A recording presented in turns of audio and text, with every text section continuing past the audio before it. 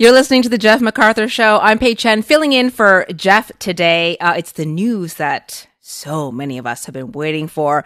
A lot of businesses like restaurants and gyms were finally able to reopen with full capacity this weekend. But was it actually business as usual? I've got John Sinopoli joining me. He's the executive chef and co-owner of Ascari Hospitality Group, also the co-founder of SaveHospitality.ca. Hi, John. Hi, Pei. Thanks so much for having me. I'm always happy to chat with you about the hospitality industry in the city and also the work that you've done with Save Hospitality. But let's start off with this being the first weekend that you're able to fully reopen at full capacity. What was it like for you and your restaurants? It was great. It was nice to have a return to some semblance of normalcy. Of course, there's still some restrictions with masking, which we think is fine, and vaccine checking, which is we think still necessary. But at the same time, without having to work with 50% of our capacity, be able to fill those seats was a very welcome development. Now, February is, it's a little bit of a quiet month. So how do you try to, keep and build momentum going forward to try and, get butts into those seats and to make sure that you're able to pay your staff, stay in business, hopefully go upward from here? Yeah, that's a great question. We definitely experienced a bit of a post-Valentine's Day hangover midweek, and I think our volumes at our three restaurants over the weekend got a lot better, which was great. We still think there's some hesitancy out there with people who aren't for sure 100% wanting to go back into restaurants to full capacity yet. I think warmer weather and some sunshine and a little bit of time and watching the trends will hopefully mitigate those challenges. Yeah, it's part of the challenge is that even though we're in the middle of February, it's a tough time for restaurants in general. As soon as they lifted all the restrictions, of course, we didn't qualify for any more government subsidies or grants from that day forward. So part of the motivation of the government and removing the restrictions also triggering a removal of all the grant subsidies and supports. So while restaurants, of course, through now and into the spring, are still going to need help, we're now on our own. So it really is a challenge. You got to really manage your costs and do a good job of predicting business, which can be very difficult. And then, of course, in the same breath, you have to start hiring and staffing up for upcoming patio season, which we all know hiring and making new hires and training people is the newest challenge in the past couple of years that our industry has faced. Let's talk about that a little bit, because what happened during the pandemic was when restaurants were forced to close, a lot of people, they had to look for other work. So that may be that they've chosen different fields to work in, and so they never return back to working in restaurants.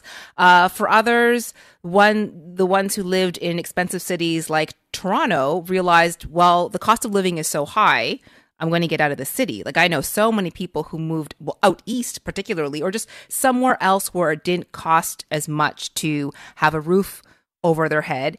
And then there were those that I even know personally who wanted to keep working in hospitality, but with the constant closing, opening. They were always, it was, I'm unemployed. And that's extremely stressful. So when you were able to rehire, and like you said, you've got three restaurants, and you put the call out, the first time you put the call out, were you thinking everyone's going to come back? But then it happens, one too many times. And what I've heard from restaurant owners is that it has been a challenge to find good staff. Yeah, I think you kind of really nailed a lot of the causes of our current staffing challenges. The opening, closing, the unpreparedness of government and the lack of support of the industry created a situation where we just couldn't keep as many people on staff as we wanted. The high cost of living in Toronto, of course, contributes to that factor. And really now what we're dealing with is not only is it a challenge to hire staff and get the number of people we want in, because like you said, a lot of people have moved away. We lost one general manager who moved his family to Halifax purely out of a cost of living scenario where he's like, I can go buy a house for next to nothing there, comparatively, right? Yes. And so we lost a bunch of people to that kind of thinking, and other people who just decided, hey, I'm changing course, I'm changing path, I'm going to go retrain and do something else in a different industry that is not subject to all of this uncertainty.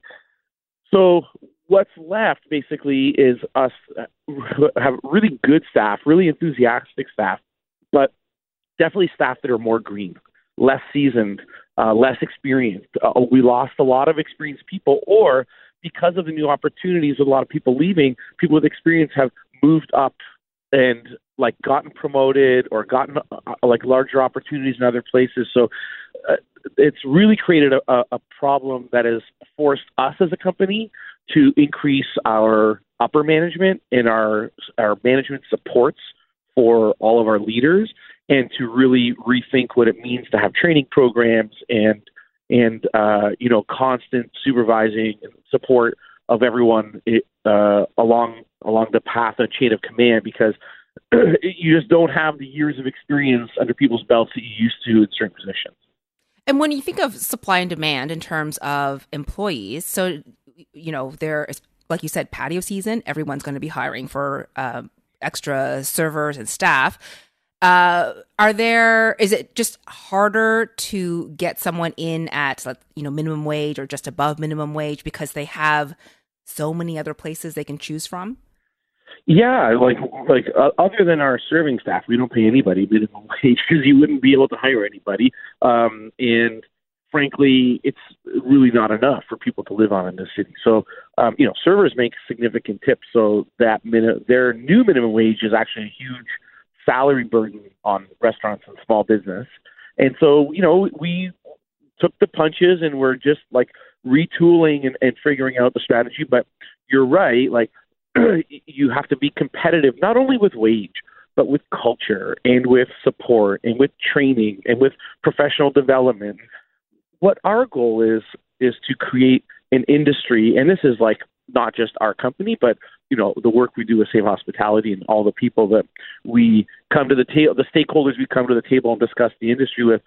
We want to create an industry that has a higher level of professionalism, a higher level of structure and support. We want young people coming out of high school or college to see the hospitality and restaurant industry as a properly professionalized career path that they can see growth and development in an industry where they don't have to put on a tie necessarily and sit at a desk and work 9 to 5, where they can have different kind of lifestyle and really be people and enjoy making other people happy and gain the skills and have a sense of accomplishment of going through a proper channels of training. And I think that it's incumbent on all small business restaurant owners to try to do better in that regard. And that's really what's going to keep people around, because as we know, younger people, whether it be millennials or Gen Zs, all the research points to job satisfaction as their number one motivator after pay. So of course the pay has to be enough. It has to be solid, it has to be good, but also people want to work at a place where they're spoken to with respect and where the owners and the management care about their learning and professional development. And I think that's a culture shift within the restaurant industry as well that we've seen in recent years. Let's chat very quickly about food costs, because we constantly hear about supply chain issues, but just in general, the cost for restaurants to be able to put out that plate of pasta or that burger, that has changed, and it's very challenging to suddenly raise your prices 30-40%, right? Yeah, it's next to impossible to raise prices at that rate, but really that's what's required for us to make up that gap. And you're right. I mean, the one thing restaurateurs talk about the most right now is the price of canola oil that only 2 years ago was about somewhere $23 to $25 for a 16-liter container. Now it's closer to $50. Wow. So we're seeing the doubling of prices of certain things, and not only food costs, but equipment. If you need to buy a new fridge or a piece of equipment or upgrade something, those costs of capital investments for our business have also doubled. Like I had to buy a 2-door freezer that 3 years ago would have cost me $4,000 and it cost $8,000. And no one wants to pay more than the $22 for burger and fries or whatever you're paying at your local spot. But honestly, it costs way more than that to put on the plate these days. Not only the beef, not only the raw cost of food product, which we all know just from going to the grocery store, we've seen skyrocket. That doesn't change for restaurants. Yes, we pay wholesale prices, but we still see those increases. And just like the basic things to make your restaurant run now cost us way more. So we've had to raise our prices, but we try to do it gradually and intelligently in a way that doesn't give people sticker shock. And unfortunately, as wages continue to go up too, the real cost of eating out changes. And to be frank, I think it's a good thing for society to see that food is not a cheap commodity. It's not. And I think eating out is also a privilege. John, we're out of time. I appreciate everything that you've shared with us. Thank you so much. Thanks, That's John Sinopoli, executive chef and co-owner of Ascari Hospitality Group, also the co-founder of SaveHospitality.ca. I'm Paige Chen, and you're listening to The Jeff MacArthur Show. Hi, it's Shauna, and I might be a bad parent because my kids think French fries are vegetables. Hey, it's Ryan, and I might be a bad parent because I went out for wings when my wife was in the hospital after giving birth. Johnny here. I might be a bad parent because in my house, the tooth fairy gives pocket change. But we're not alone. Len emailed us and said his 6-year-old daughter's Tarzan moment going from love seat to lazy boy by curtains made him more proud than any dance recital. And Andy left his 2-year-old at the rink. All right, guys, I'm sure we're not alone. Like Andy's kid. For stories and confessions like this, make sure you check out our podcast. It's called Bad Parents, and it's available wherever you get your podcasts. I left a glove at the rink.